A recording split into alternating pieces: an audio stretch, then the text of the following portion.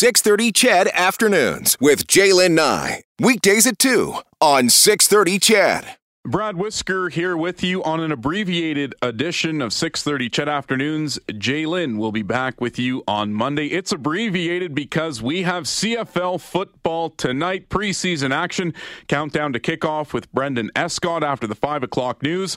The opening kickoff from IG Field in Winnipeg will be at 6:30. Morley Scott, Dave Campbell calling all of the live action. So much sports happening right now in the city of Edmonton with the Oilers moving on to the Western Conference Final. So it gives us a chance this weekend to take a collective breath, kick back, and relax. And that it might be the perfect opportunity to go see a movie. We finally have summer movie blockbuster season back. We got a taste of it last summer, but this summer is full board ahead. I'd like to welcome film critic and founder of Three Angry Nerds, loud and opinionated nerds discussing the pop and nerd culture news that matters, Kurt Schmeickel. Kurt, it feels good to have movies back again.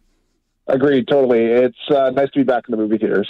Yeah, it really is. Have you already been back a few times so far this spring? Yeah, actually, I tend to go to the movie theater at least 3-5 times a week, but I've been recently. I found out about the Landmark Cinemas. They upgraded their seats recently. I can't recommend it enough. The seats recline fully back. It's like probably the most comfortable movie-going experience I've had in a while. So.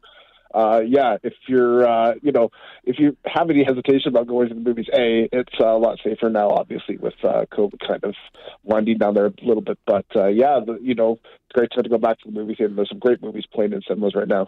Yeah, there is a lot of great movies on the way, and we're going to start off talking about Top Gun Maverick. I just want to play this quick trailer to get people into it. It's actually out today.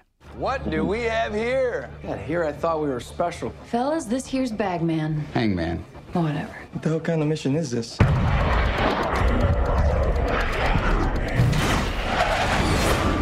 Everyone here is the best there is. Who the hell are they going to get to teach us? Captain Pete Maverick Mitchell. Let me be perfectly blunt.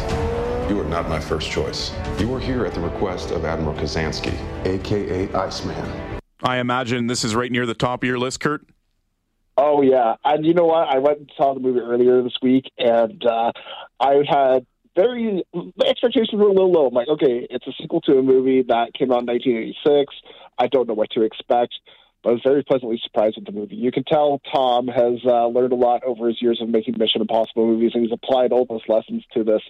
So it just makes it like just a fantastic action movie, and one that, even if it wasn't a sequel to Top Gun, if it was just an old movie, it would still be fantastic. But it's great that it ties into that original film. Yeah, apparently he had learned a lot from all the Mission Impossibles, because didn't he fly his own helicopter into the premiere a few weeks back?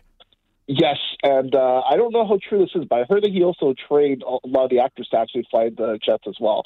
I never did get a chance to check that, but I did hear that he basically taught them how to fly the planes as well. So Tom, he's he gets right into it. He's somebody who takes the movie-going experience very seriously, but I think when you watch a movie like this, you realize why he just makes fantastic movies.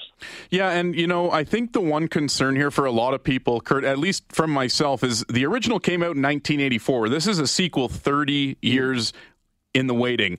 Does it live up to the hype, and can people expect a well-done sequel this far apart from the original? I would actually go as far to say I thought it was better than the original. Really? Yeah, as much as I like the original film, it holds a place near and dear to my heart. I thought this new film was easily eclipsing it. I mean, again, mind you, Tom has been working on Mission Impossible and other action movies now for the past 3 decades, give or take. So he's had a lot of experience, because I think when he did Top Gun, it was one of his first ever action movies. So he's learned so much. And when you watch it, you just see someone who's an expert at their craft. And, it's got great reverence for the original, but it does its own thing. And, again, the action is just fantastic. I've heard from a lot of people, even myself included, just at the edge of your seat, especially in the third act of the movie, you just realize that the movie is it's fantastically paced. It's a 2-hour and 17-minute long movie, but I would argue you don't feel that time at all. It flies right by. You said the original Top Gun is held near and dear to your heart. This next series is very near and dear to my heart. I was about 5 or 6 when the first one in this series came out. If our world's going to survive, what matters is what we do now. I could use your expertise. You coming or what? A baby raptor? I made a promise we would bring her home.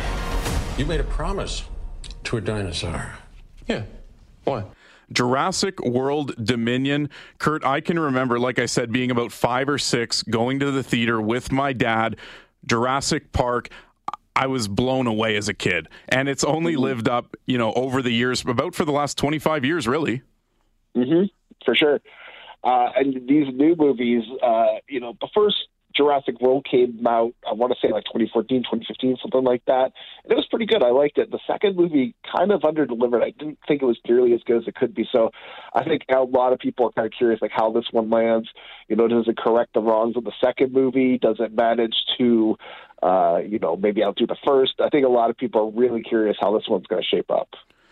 Yeah, interesting. I'm always looking forward to seeing it. And I mean, the summer movie season, it's all about action, and it seems to be all about sequels or trilogies for that matter. Let me tell you the story of the space Viking, Thor Odinson.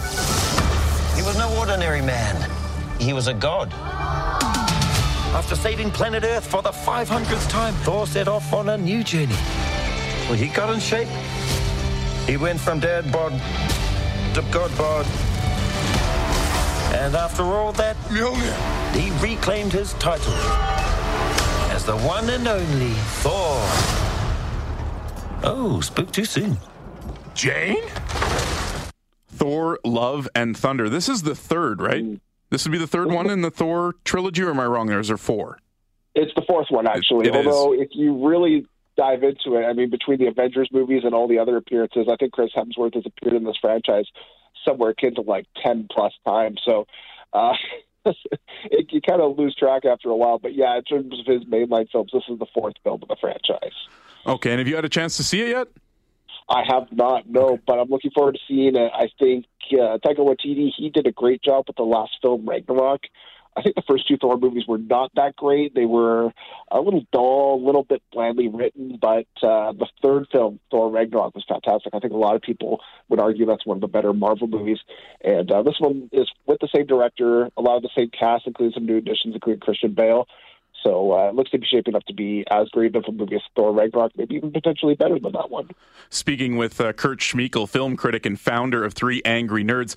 Kurt, a lot to look forward to this summer, but an unfortunate and tragic loss in the acting world this week. Ray Liotta passing away at the age of 67. I think when anyone and everyone hears the name Ray Liotta, they either think of A, Field of Dreams, or B, Goodfellas.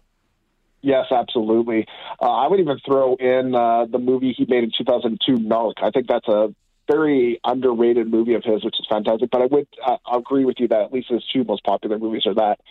I would argue Goodfellas is one of my favorite movies of all time. I rewatch that movie every 6 months or so. I'm right there with you. I'm right there with you. I love that movie too, and I want to play this since we both meet on the same level when it comes to Goodfellas. You're the big cops. Really funny.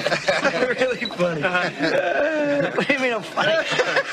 It's funny, it's a good story. It's funny. You're a funny guy. What do you mean? You mean the way I talk? What? It's just, you're just funny. It's funny, the way you tell the story and everything. Funny how?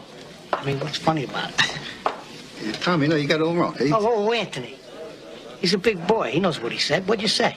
You're right. Funny how? What? Just, you're funny. You mean, so, let me understand this, because I'm funny how? I mean, funny like I'm a clown, I amuse you? Joe Pesci and Ray Liotta going back and forth in that scene in Goodfellas is one of my personal favorite parts of that movie. I don't know about you. Oh yeah, I mean it's crazy to think, but at the time when that movie was being casted, Ray Liotta was not the first pick. He was so far down the list.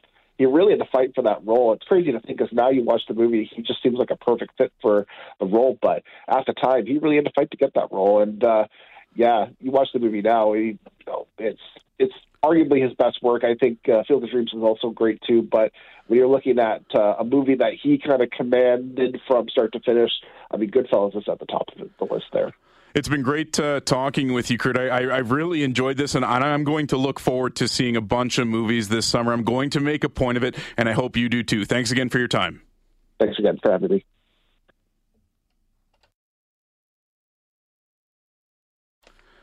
This traffic update is brought to you by 310 Dump. When it's time to clean up, call 310 Dump online at 310dump.com. Now up to Global One, Justin Durbin.